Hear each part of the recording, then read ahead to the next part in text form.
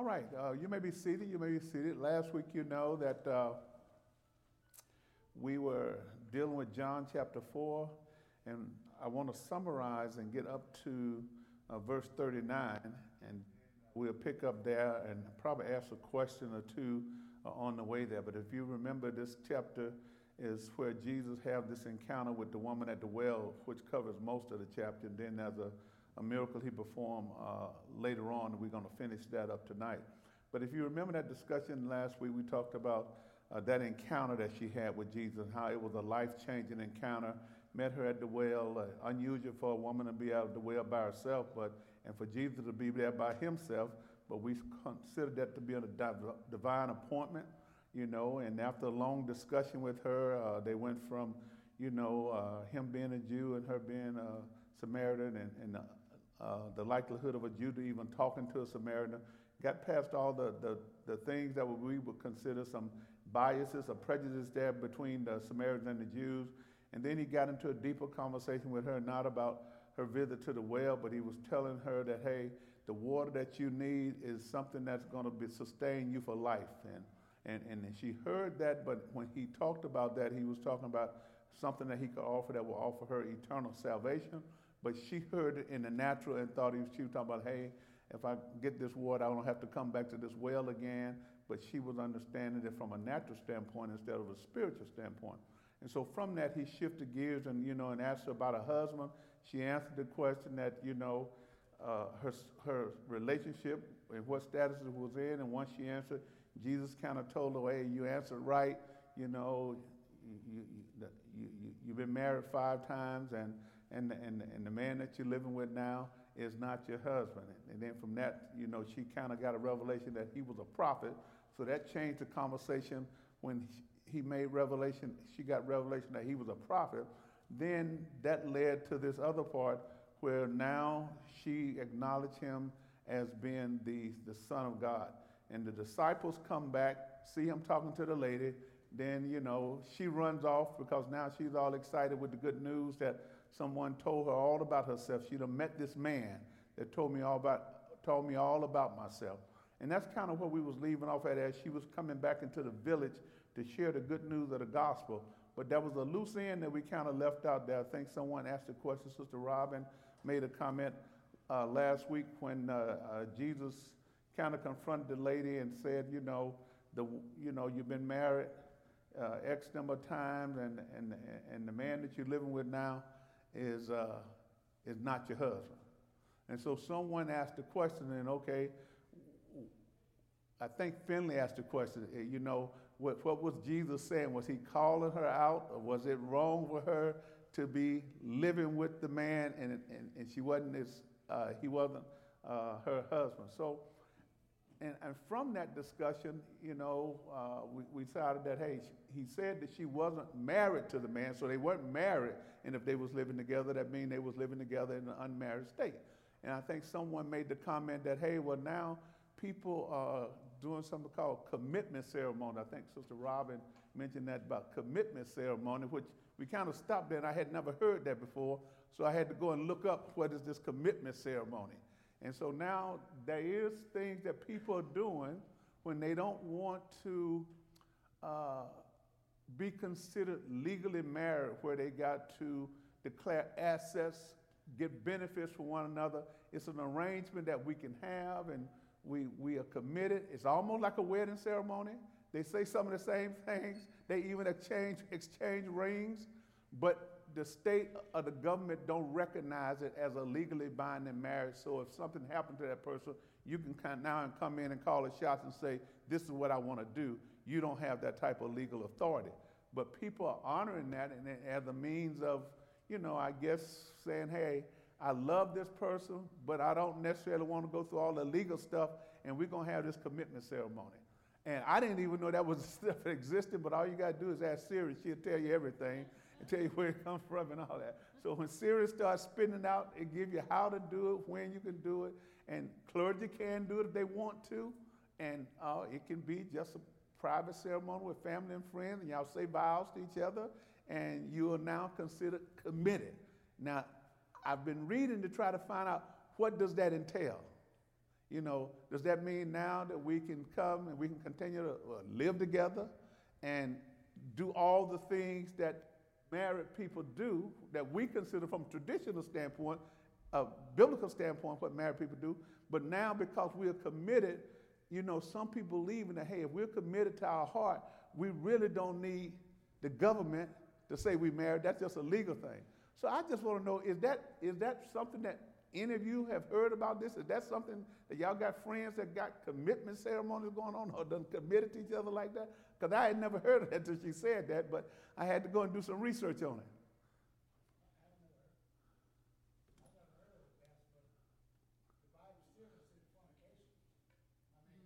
Put your mic on, Fred, because one folks online to hear you. The yellow mic? Yeah.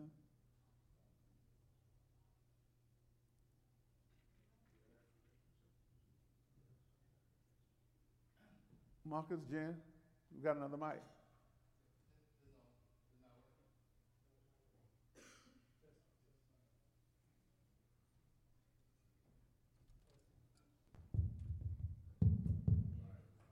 Test. Okay. I don't know anything about that committed thing, but the Bible still sees it the same way. We're not married. The Bible still looks at it as fornication.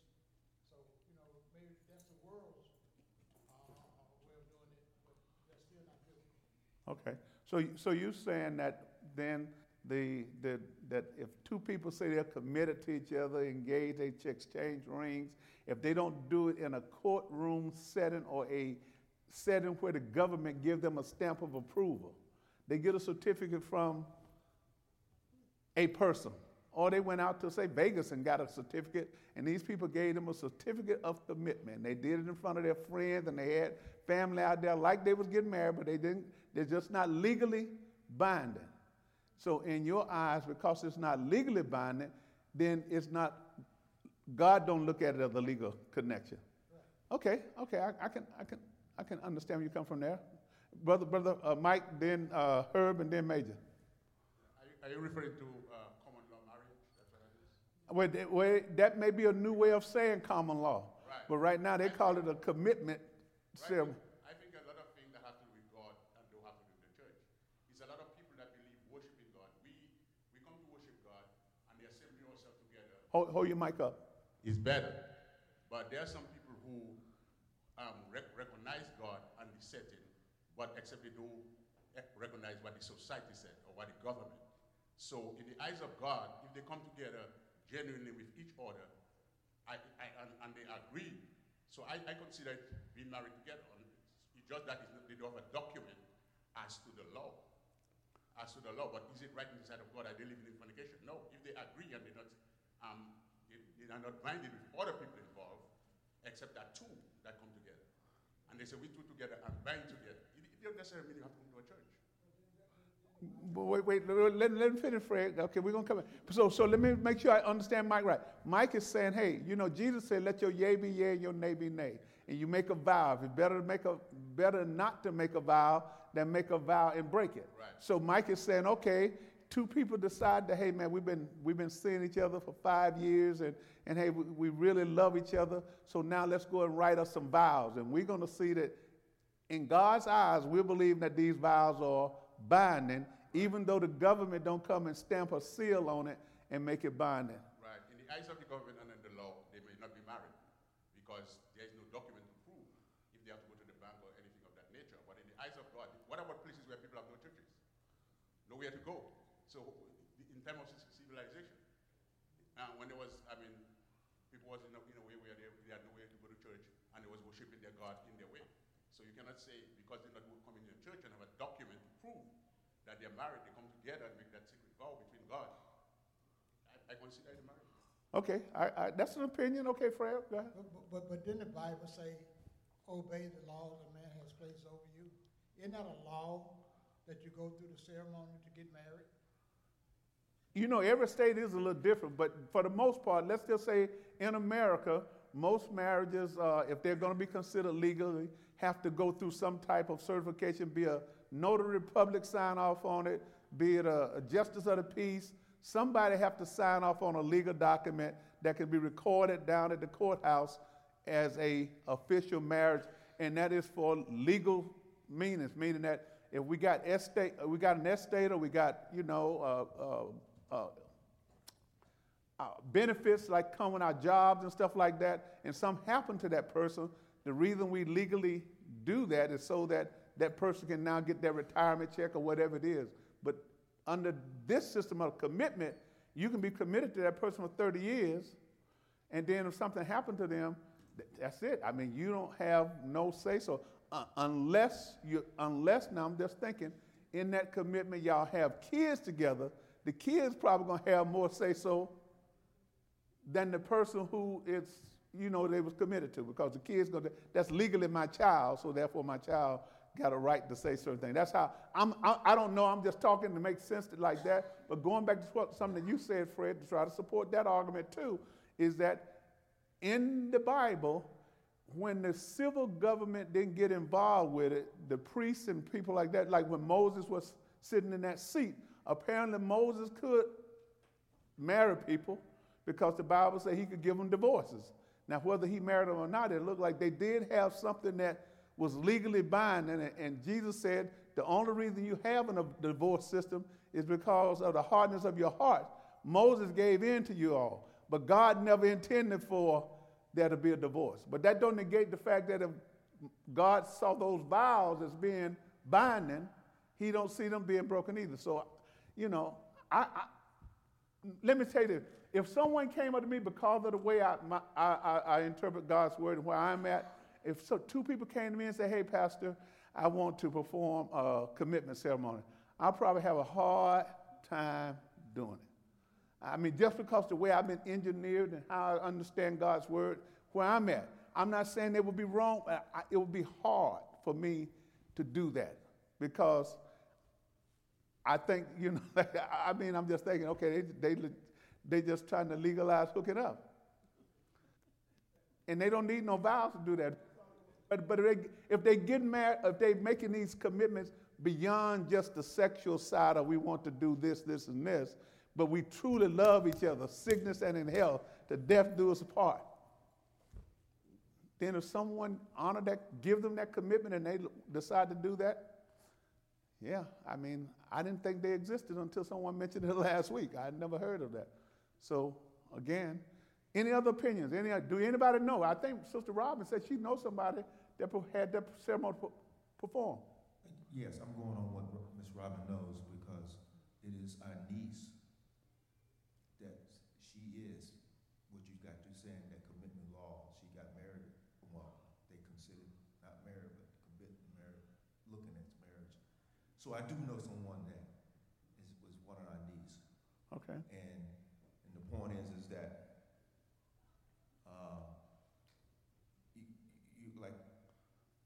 Brother Smith was saying about the law of this land, and what I stand for, and what's the law, what God is, it can be different for what the nation is, and that's what we're seeing. And it goes to a point where it says the value is what the people value, so we make laws on what we value. So eventually, to a point where as a nation like we are, if the people change their value, to a point where they can change, and we see that. Mm-hmm. And it's completely different from what I believe in the eyes of the Lord. So if we see change, Pastor, that's the problem. That's not a problem, but we see that happen in today. That's how I mentioned before. That's why we can get same sex. I mean, you're going to put that in the books. And I'm glad that's a good segue that you mentioned that, because again, it caught my interest, and I kind of started reading the fine print all the way down, every little thing I could find about it. And one of the things I did see is that couples who wanted to be committed to one another, but certain states don't honor same-sex relationships, so it is something that they feel like, hey, we can do this and be recognized, even though the state don't honor same-sex marriage or whatever that may be. That was kind of one of smaller print things under that people do this so that they can get that level of commitment, one to another, even though they don't have a legal document from a particular state, And so again, I don't know who created this. I don't know where it came from or what need it was trying to meet. In my mind, if two people love each other, then in a traditional way, I would say, get married and get it stamped and approved and be through with it. But again, this is happening. Go ahead, brother. I wasn't referring to same-sex marriage then. I'm not saying. I know. I'm just saying that once I read the whole article, all that was kind of tied up in there in the fine print. That here's some examples why people do these type things, and that was one of the examples that they gave of the reason why some people go to these commitment ceremonies versus going to a wedding, through a marriage and stuff like that officially. Okay. Any other comments? Any other comments? Again, I just try to stay as current as I can, but I didn't realize these. Yes, Sister Deborah.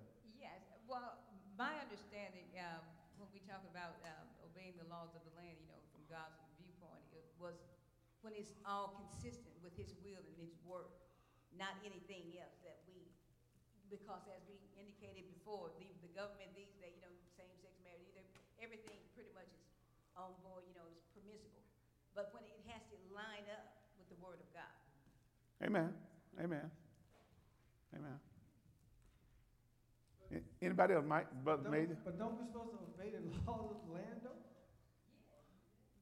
You know what I mean? So okay, Pastor, same-sex marriage is legal.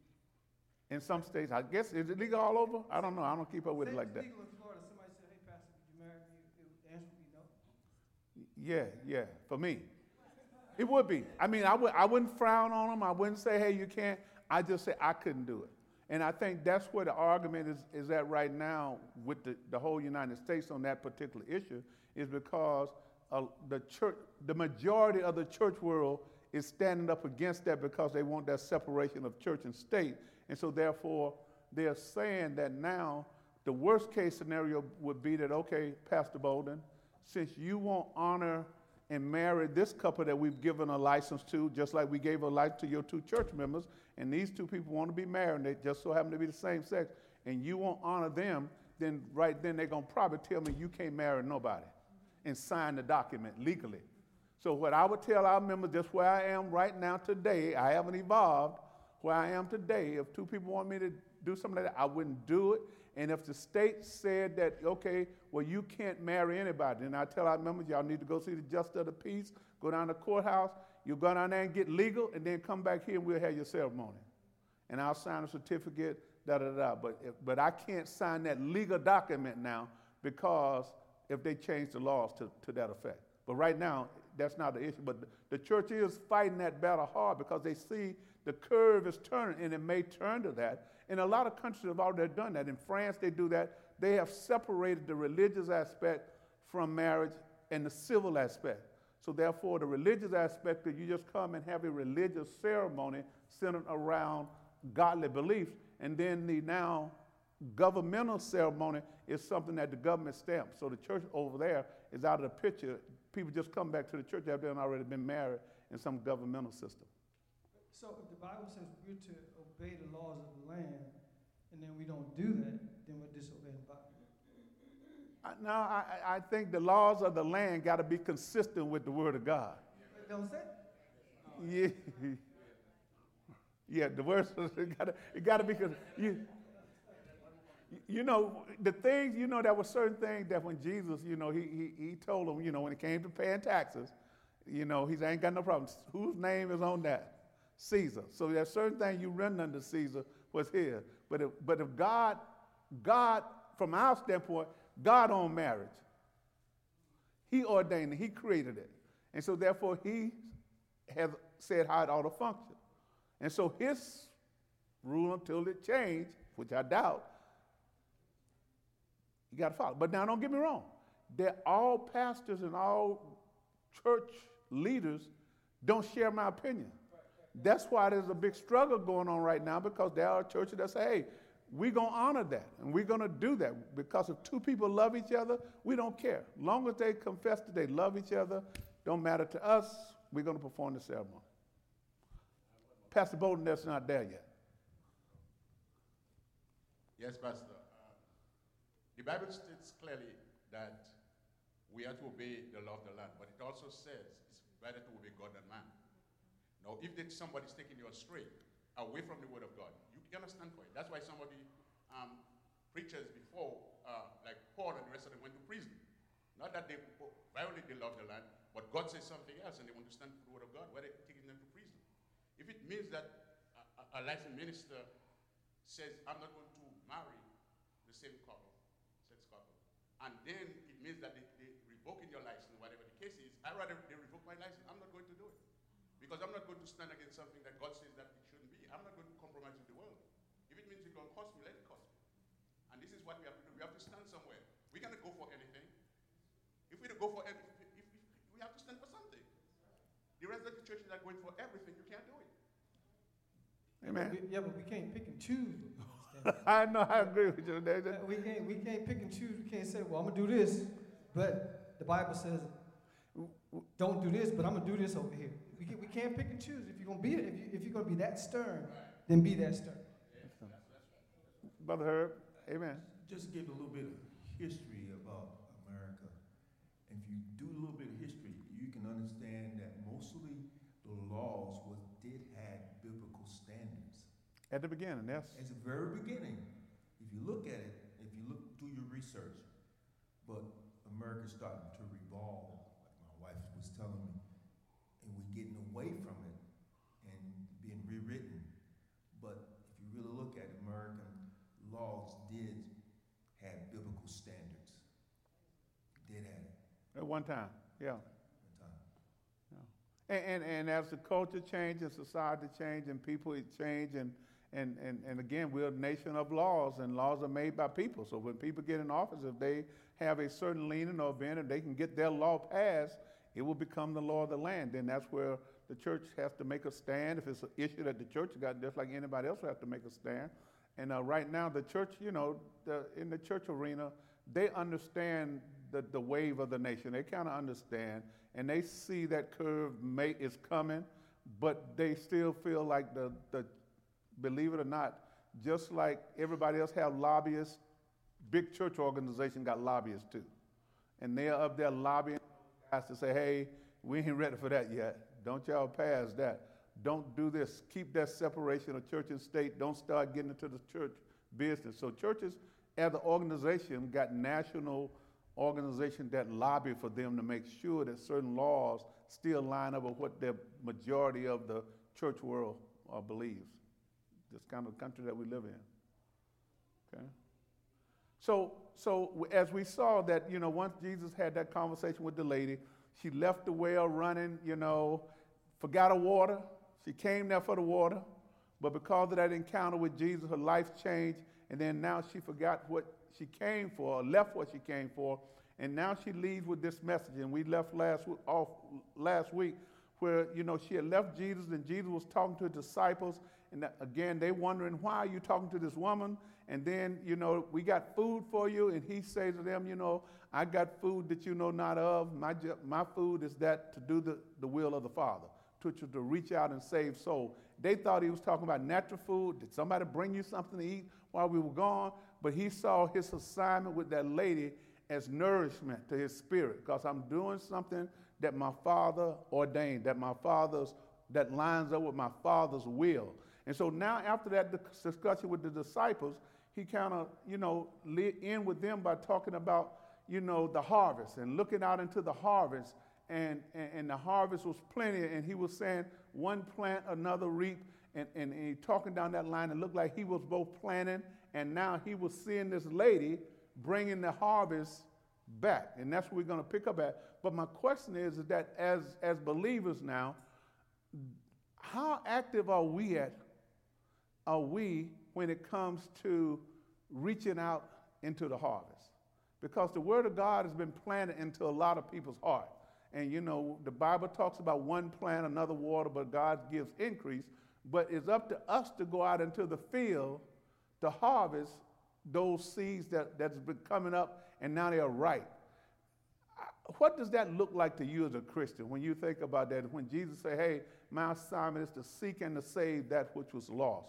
And so therefore my mission, and he told his disciples to go out and make disciples of other nations, baptizing Father, Son, the Holy Spirit, giving them that commission.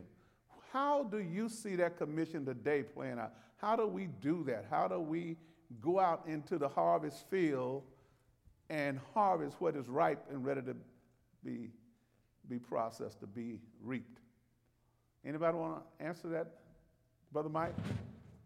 And your answer is your answer. I'm not looking for a textbook answer. I'm just talking about you. If you are that person and you feel like, man, that person is ripe, they're ready, they something I see that let me know that they may be ready for that next step, or that somebody's already been watering them. What does that look like to you? How would you go about trying to do that? Brother Mike, and then anybody else that want to answer. Yes, I stand to answer the question, because when God called me a long time ago, he called me to the harvest. And what I was doing was evangelism. I used to go to different churches and preach, and I'd go on the field. We set witnesses, groups, and go out in fields, prisons, everywhere else, and witness. And that's what I was doing, and that had always been on my heart, evangelism. And I've said that to many people in this church also. So when he says go, you don't have to be a minister, preacher, or pastor to talk to someone. Because it's almost like I said it the other day, that if you're a fireman and you see a house on fire and you walk away and say, that's not my business, what kind of fireman are you? If you're saved and you have received Jesus Christ as your Lord and personal Savior, and you're passing every day by your neighbors and people you see that do not know Jesus Christ, and you say nothing to them, then what kind of saved person are you? So this is our business, to tell the world. You don't have to be educated, or you don't have to be a preacher or licensed, anything. You see something, go and tell. Just ask them. The easy way of witnessing to someone is not jump in and tell them they need to go to church. Jesus, by the woman of the well, she was drawing water, so the first thing Jesus did, can I get a drink of water? You see somebody gardening, you ask them about the garden, and then the conversation starts. You start a conversation. That's what Jesus did by the well. Can you give me a drink? And she said, why do you ask a drink? We have no dealings with you as Samaritan. And Jesus, the conversation started. So as a person, a child of God, you start easy with the person. Easily, you don't throw religion in their throat, and you tell them the simple thing like you know about how to receive Christ. And I think it is important that we need to do that. You don't have after you do that, they receive Christ, you can tell them about the church, you invite them to church or the church of their choosing. That's what I mean. Okay, good. Yes, ma'am. You got a mic back there? Okay. Okay, Keisha, then. Okay. We were talking about this earlier at work. Nobody's outside. Like, a lot of the ways that maybe in the past that may have had opportunities to minister, even like groceries, people get them delivered to their door. When you think about all of the ways that keep people inside post-COVID, I feel like that it doesn't lend to us actually fellowshipping with each other. And then we do, even like coming to church. It took us a while for people to even start coming back to church to be able to fellowship with each other or to invite people to come out. And I know for me personally, when I invite somebody to come to church, it's like, do y'all have an online service? And so it's one of those things that we have to start thinking about, especially with this younger generation. How are we going to reach them where they are instead of trying to get them to conform to something that was familiar to us? Because when you asked that question, the first thing I thought about was, what opportunities do we have with social media? What opportunities do we have with the outlets that supply them right now? Because that's where they are. And to try to force them into another in what we're familiar with, we may not be able to do that. And for perpetuity, we need to be bringing younger people into the church. And a lot of them are not at the grocery store. They get their groceries delivered. A lot of them are not coming to church because they can go online and do it. And a lot of them are, it's crazy. The reason why we were talking about earlier is because how kids are getting less and less whoopings because you don't be outside. We used to get whoopings because we was outside someplace we wasn't supposed to be or whatever. And it was funny the way we talked about it, but we have somebody at our job who has 2 little kids, and he was like, yeah, because, outside of them fighting each other, and pulling that apart. But more importantly, I think we just need to think about different ways to reach people based on, and to be very serious about it, the fact that more and more younger adults are having issues with anxiety, with mental health, because of the lack of fellowship. And then how, where we grew up and we knew how to do that, and we tell them, hey, you should be more of this and you should be more of that. Well, we had those experiences to do that. They don't even have it. They don't even have those experiences. They're getting homeschooled. They're doing, I mean, you know what I'm saying, or learning online, and they're not really getting that. So how do we really do it based on the way the world is today? Okay, good point, good comment. Yes, ma'am. Yes, I would say my opinion, but the Word of God said that God is the same yesterday, today, and forever. Just because the culture changed, God don't change. And the simple fact of, like I heard Brother Major saying, we must obey the law of the land. It will come a day that the church got to stand up for the Word of God. And we have seen throughout the Bible where people lost their lives standing up for the Word of God, let alone what the law said. I mean, that means they came against the law and they were crucified, executed. All kind of things happened to the children of God. And the Bible is still the Bible, regardless of what culture we're in. And me, as a Christian, it's not about me, first of all, how I reach the lost. It's the Holy Spirit that live in me will guide me and direct me on what to say and when to say and when to be quiet. And because it's the Lord that's reaching people, we just vessels. But if we yield to him, he can reach anyone. The Lord allowed me to speak with a Muslim who I didn't even know was a Muslim until we were talking. And I was witnessing to a Muslim, and I began to pull back because he told me he was a Muslim. But I felt the Holy Spirit rise up in me. And at the end, this Muslim prayed with me and said that it was an honor to speak with a Christian who wasn't debating the Word of God with him. He was once a Christian. So if we really get a grasp of what the Word of God's saying and walk in it, and first honor God and rely on God to lead us, we can reach anyone. Anyone. And I just want to give one example of that. I was at work, and I spoke with Sister Nina about it one time. I was at work, and a young lady came in with a bad attitude. Didn't want to take care of the patients, didn't want to turn anyone, and I was upset. She told me what she wasn't going to do. I'm the supervisor, so I wanted her fired. And the Lord told me, no, I need you to pray with her. I said, how am I going to pray with someone who just disrespected me in front of the other staff? And not only that, the Lord told me to pray with her. I said, what will I pray? The Lord gave me the words to say. And not only that, the Lord told me to bless her. And this young lady right now is a sold-out Christian. I mean, when she walked in that building, in the facility, you know she's a Christian, but she was hurt, the reason she was acting like that. So when we get all caught up on ourselves and how we going to reach somebody else and we not relying on the Lord to show us, we're going to miss it every time. That's Amen. my opinion. Amen. Good That's point. the Word of God. Amen. Thank you for your comments. Okay. Anybody else before we move on? Anybody else? Okay, I think that kind of got us about caught up to where I want to pick up at tonight in verse 39. You know, the woman done had this experience. Jesus done talked to his disciples. Now, verse 39 says, many, not all, but many Samaritans from the village believed in Jesus because the woman said, he told me everything I ever did. Now, basically, all she did was go and tell her testimony, what happened to her, something that she could give a first-hand account of. She didn't have to say, I heard somebody said this. No, I had this encounter. And I think the genuineness of your testimony is dependent upon how much you're willing to share of how he changed your life. Because your change can help someone else make a change. But I think a lot of times when we try to minister to people and witness to them, we often start where we are and not where we were. And so most people are not going to relate to, especially if they are out there still in the world, they're not going to relate too close to you if you start how holy you are now, what you done gave up now. Your testimony got to be what got you to that point and how that encounter that you had with him changed your life that now you're willing to run and tell somebody else. The woman told her business. Hey, this dude told me all about myself. Now, some of those folk probably already knew she had 5 husbands, so I don't think that was no new revelation. I think the revelation was that this stranger knew some of the same things that many of them already knew.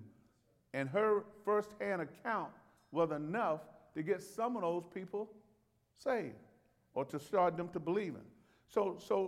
And again, I keep saying this, and I know we don't have time to go through it, but man, you got to have an authentic testimony.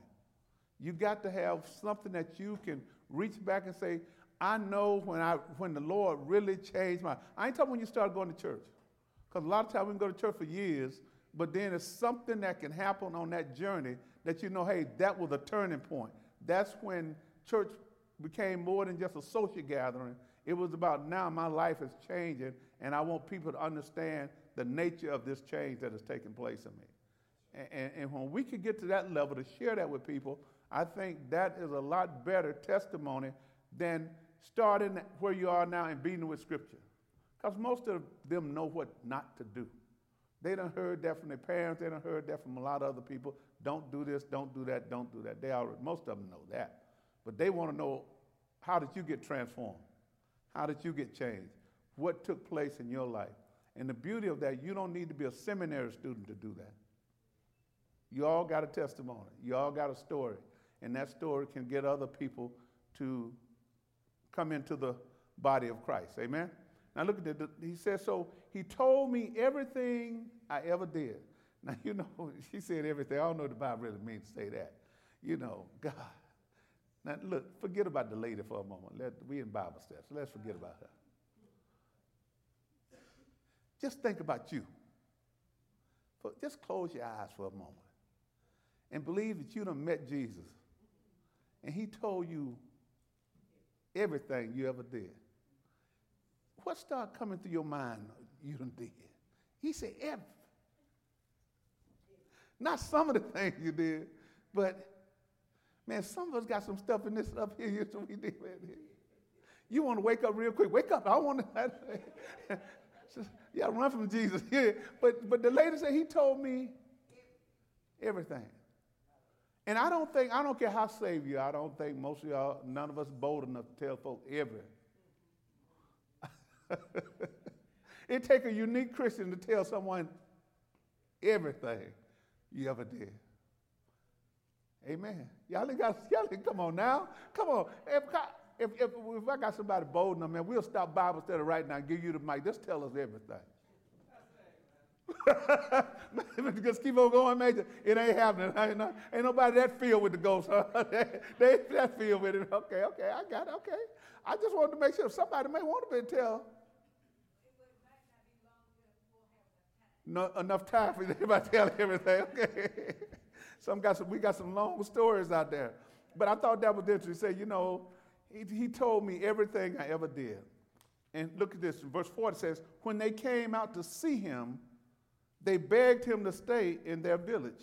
So he stayed 2 days, long enough for many more. So many believed her, but the many more didn't come. They had to hear for themselves. Sometimes you're going to minister to people, and they ain't going to change or come because you minister to them. It may be somebody else that come along later, say almost the same thing that you said, and all of a sudden, that person all of a sudden get this revelation, their heart change, and now they want to make that change. No different than when ministers minister and preach. You can say, man, I done preached that sermon, and I heard somebody else preach it, and everybody said, boy, that's the great sermon. That was a great sermon. And you're thinking, man, we done preached that 5 months ago. Same thing, but people don't get it. Different people get different things at different times, and they get it from different people. All of us can be a testimony and carry out our witness to people in an authentic way based upon how we receive Jesus and how much we're willing to say about that everything. Because until you can talk a little bit about that everything, nobody's going to believe you done changed. Because it can make it look like that you've been where you are all your life. But all of us got everything closet that's full of a lot of stuff. Amen. And the beauty of this, now, I know I'm not talking about your deep, dark secret that don't nobody know but you and the Lord. Because some that's going to take certain things to the grave. You know, you may, once you're married, get married, share everything. But even a lot of married folk don't share everything. Because I think someone said last week, your partner may not be able to handle everything. So you got to know how to dish everything out. Or you may not be able to handle it. I mean, like Major said last week, I don't think I can handle everything. But there got to come a time when you're trying to minister to other people where you can share some of your testimony, what God did for you, how did he change you, what things have impacted your life based upon your relationship with him. Because that's how we win people. People go back and tell what the Lord has done for them, and it's not something that I heard from someone else. I'm talking about a personal experience that I had. You know, I tell people all the time, there's a couple of things that always come back to me when I talk about when I saw God making moves in my life. I've never been an emotional guy when it comes to church and stuff like that, but I never forget one day in 1989, Ramstein, Germany. I think I was on about the third row of the pew, and the choir, Sister Cynthia Marshall, I'll never forget it, just all of a sudden started singing Walter Hawkins' song by Tremaine, Change. A wonderful change has come over me. And I had heard that song tons of times, liked it.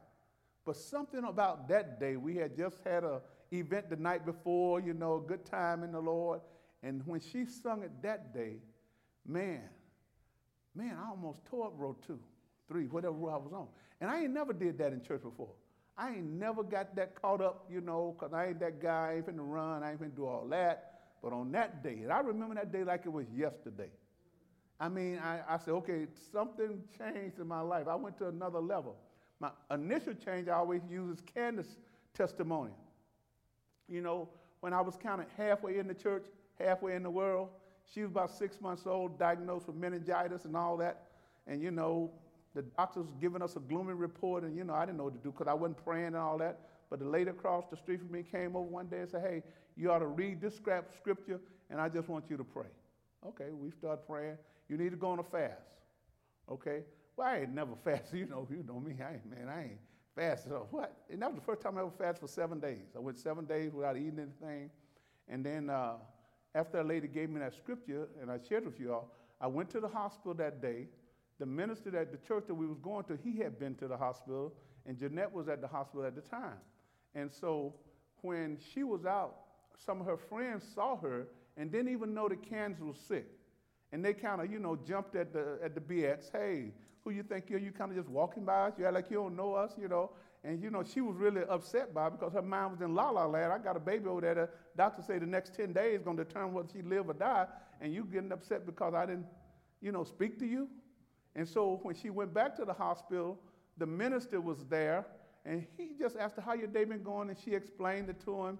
And he said, blessed are they that are persecuted for righteousness' sake, for theirs is the kingdom of heaven. Didn't mean nothing to her at that time. 3 or 4 hours later, I come to the hospital. Hey, what's going on today? Da-da-da-da. And I said, well, what happened? She said, well, Reverend Dickey was by. I said, okay, what did he say? He left me the scripture after the incident I had over in the BX. And I said, what was it? Blessed are they that are persecuted for righteousness' sake, for theirs is the kingdom of God. I said, well, when I was at home today, and Laura came over and told me I need to fast, she told me the same scripture. Right there, hey, it was over for me right then, because I know it's too many scriptures in the Bible for them two people to come up with the same one. So I told you, hey, Candace's going to be all right. She's going to be all right. She's going to live. I don't care what the doctors say. She's going to live. And I never forget, they were trying to find a vein. I didn't even know you find veins in your wrist right here.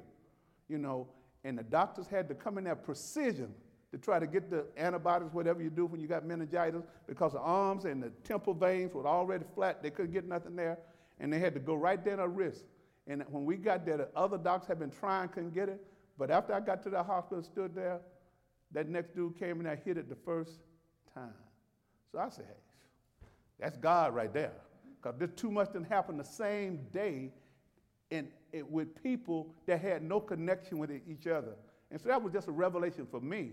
And so what I'm trying to tell you, you got to have something where you feel like God has really ministered to you in a way that there's no doubt in your mind that the Lord done showed you something, that the Lord done said something, that you can then now tell that thing anytime. And that was 40-something years ago. I think, Ken, I don't want to say how old she is, but that was 40-something years ago. And I still remember that like it was yesterday. Because that was a life-changing event for me, because I wasn't a Bible student at the time. But after she did that, man, that lady came over. Then now I started reading this Bible and started getting serious and not just going to church to be going to church. Now I was going to church to make a difference in the church. So everybody, you got to have a testimony. You got to have something where you can relate to people and people can identify when you feel like your confidence and your faith in God went to another level where you can talk openly about it and be authentic, because can't nobody tell it but you. Yes, ma'am. Get another mic if you got one. Got a mic?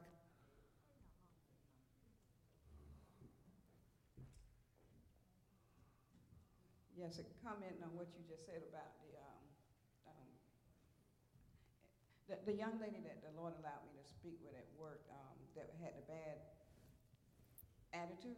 She actually, as I was praying with her, and this goes to tell you what you were saying is true. We got to depend on the Lord to lead us.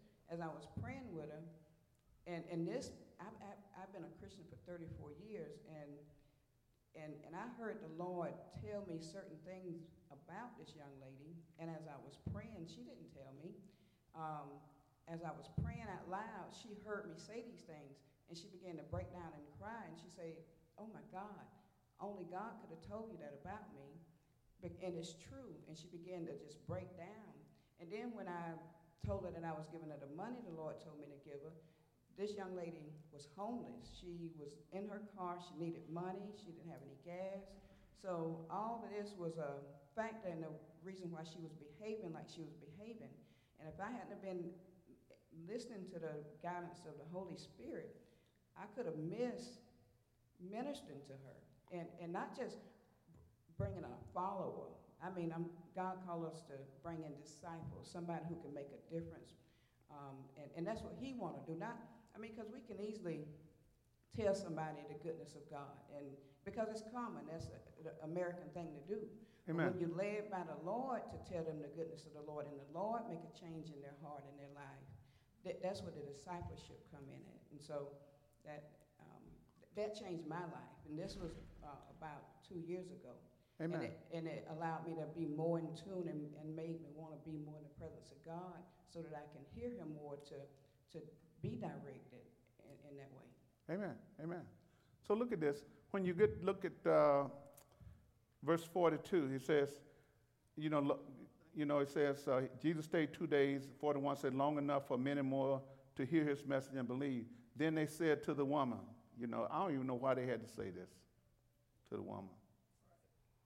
Ladies, y'all ought to be upset about that, because I guess even to this day, we just don't believe y'all. Then they said to the woman, now we believe, not just because what you told us, but because we have heard him for ourselves. Well, as long as you got it. I was the first. I just watered you, and then now Jesus come and he get the increase. But you will hope that, man, some people will believe the testimony of a believer, whether it's a male or a female. And I know in the church world we got, debates and arguments whether or not a woman can do this, a woman can do that. Can she stand up and teach? Can she do all that? But man, when it comes to evangelizing and witnessing and telling people about the Lord, if a woman want to stand up and do that, whether she's standing up here, up there, she want to tell her testimony, share, and it's going to bring some people to the Lord, I think God can use whoever he wants when it comes to that. But I know, that is not a widespread when it comes to the ministering part, and I know there's a debate there, but I think that a lot of times we can't allow the vessel to keep us from allowing God's message to get out, because it's so important that the word get out there, and God can use whomever he chooses, okay? So, and look at this, it says, now we believe not just because of what you told us, but because we have heard him for ourselves. Now we know that indeed he is the Savior of the world. And big point there is that these Samaritans acknowledged Jesus as being the Savior of the world long before many of the Jews did. So by him going through Samaria, it served a huge purpose. Instead of going around Samaria like most of the Jews would have done, he went through Samaria. So now in verse 43, the scene changed, and Jesus now, after 2 days, leave. Now look at what we're going to see here, and I'm going to read this kind of quick because I want to turn this over to Adrian and Keisha. He says, at the end of 2 days, Jesus went to Galilee. You know, and Galilee was an area that was familiar to him because it was in the same part of Nazareth, was not far from Galilee. So it was like home turf for him, and people had knew him there. And he himself had said that a prophet is not honored in his own hometown. And he was saying there, the very people that I'm around the most don't recognize who I am in my own hometown. They're not receiving the message. I can go other places and be received, but here in my own hometown. You know, sometimes the hardest people you got to convince that you saved live right there with you. Amen. I mean, especially if they say, I mean, that's your hardest sale sometimes going to be the people that's closest to you. And sometimes, like they say in the secular world, you know, in business, familiarity. Sometimes when people get too familiar with you, it's hard for them to believe some of the things you say because of their familiarity. And sometimes they say familiarity can breed contempt, you know. But we have to still share that message with the people that's even close to us, okay? He says this in verse 45. Yet the Galileans welcomed him, for they had been in Jerusalem at the Passover celebration and had seen everything he did. Well, you remember early on in John, the first miracle had been performed, and a lot of these people had heard about what Jesus had did at the wedding in Cana, and they heard about the things he was doing in Jerusalem, and the news of what he had been doing had started to travel. But the thing that was traveling most is what he was doing in the aspect of miracles, not so much his teachings. And so we're going to see here, it looked like he got a little frustrated because people wanted to come to him only because he was performing miracles and not to receive the truth of the God's word. There are a lot of people today who are chasing something instead of just chasing him. You know, I can believe it if I can see a miracle, then I may believe him. Well, we're going to have to believe him without seeing some things. You know, and he said, blessed are those who believe and who have not seen. But it is easier for people to believe something they have seen and they've heard somebody talk about this miracle, so therefore now I can jump on that bandwagon. Well, many of us may not see what may be classified as a legitimate miracle, but we see things happening around us all the time that could be miraculous acts. You know, and who do we attribute it to? Like, for instance, just little things. When that door blew off that airplane, and the kid was sitting there, and they were talking about the likelihood that he should have been sucked right out of that airplane right there. To me, you know, if that was my child, in my mind, that's a miracle. That you're still here and that you didn't go flying out of here when there are people who wasn't even sitting on your row got a worse effects than you did. To me, that I look at that just don't normally happen that way. And so a lot of times we got to look at where we see God moving in situations that we may think that, that's just a coincidence. No, maybe that's God doing something. You know, maybe that's God trying to reveal to us that he's still at work in the earth, but we are looking for the wrong thing and looking in the wrong places for how he's moving in people's lives. But a miracle, you know, that's why people are quick to go to ceremonies where people profess to be working miracles. You got a miracle worker come down, folks want to know, can I see somebody's leg grow, or can I see this thing, whatever it is. And nothing wrong with that, but what I'm trying to say, the miracle is always in the hand of God, not the prophet or the person that he's using. God is the miracle worker. And so therefore, we believe for miracles and believe in miracles, even if we have never seen one. Because we don't perform, we don't make it happen, God makes it happen. We're just vessels that he used when we pray for people and things come out the way we prayed for them, okay? So as he traveled to Galilee, he came to Cana, where he had turned the water into wine. This is verse 46. There was a government official nearby in Capernaum whose son was very sick. And look at this. When he heard Jesus had come to Judea, Galilee, he went and begged Jesus to come to Capernaum to heal his son who was about to die. Now look at, man, this guy begging, but Jesus sometimes could be really, I don't know what you call it when you come at it like this. Jesus asked, will you ever believe in me unless you see miraculous signs and wonders? Man, this guy, man, I'm coming to, I need you right now. You could just say, hey, I'm going to come to the house with you. But maybe he wasn't talking to just that guy. He may have been talking to everybody else around who've been following him just for one reason. I want to see a miracle. And so he came back like that to these people to let them know, hey, I understand you like the miracles that I'm doing. You like the signs and the wonders, but look, what I'm teaching you and what I'm trying to get you to see about who I am and what I came to do is more important than you seeing me work a miraculous act. He was concerned that they were not picking up on the things that he was presenting to them. He says, then the official pleaded, Lord, please come now before my little boy dies. Jesus told him, go back home. Your son will live. Spoke some things, and by him speaking it, certain things happened. He says, and the man believed what Jesus said and started home. Faith requires action, and you have to believe some things before you see him. Now, he hadn't got home. He just trusted Jesus was telling the truth, and he started heading home because he believed what Jesus had said. You have to believe some things in this Bible that you may not fully understand. But if you accept this as God's word, then you're going to have to believe it and trust God when it comes to the truth and the power of his word. Because everything that you need, some things are going to come because you have the faith for it. And if you can see it, touch it, smell it, and all that, you don't really need faith for it. Y'all hear me say this all the time. Man, if you got a car out there in the parking lot, you don't need to waste your faith trying to get a car. You can get a car. Sinners get cars every day, bad credit and all. I mean,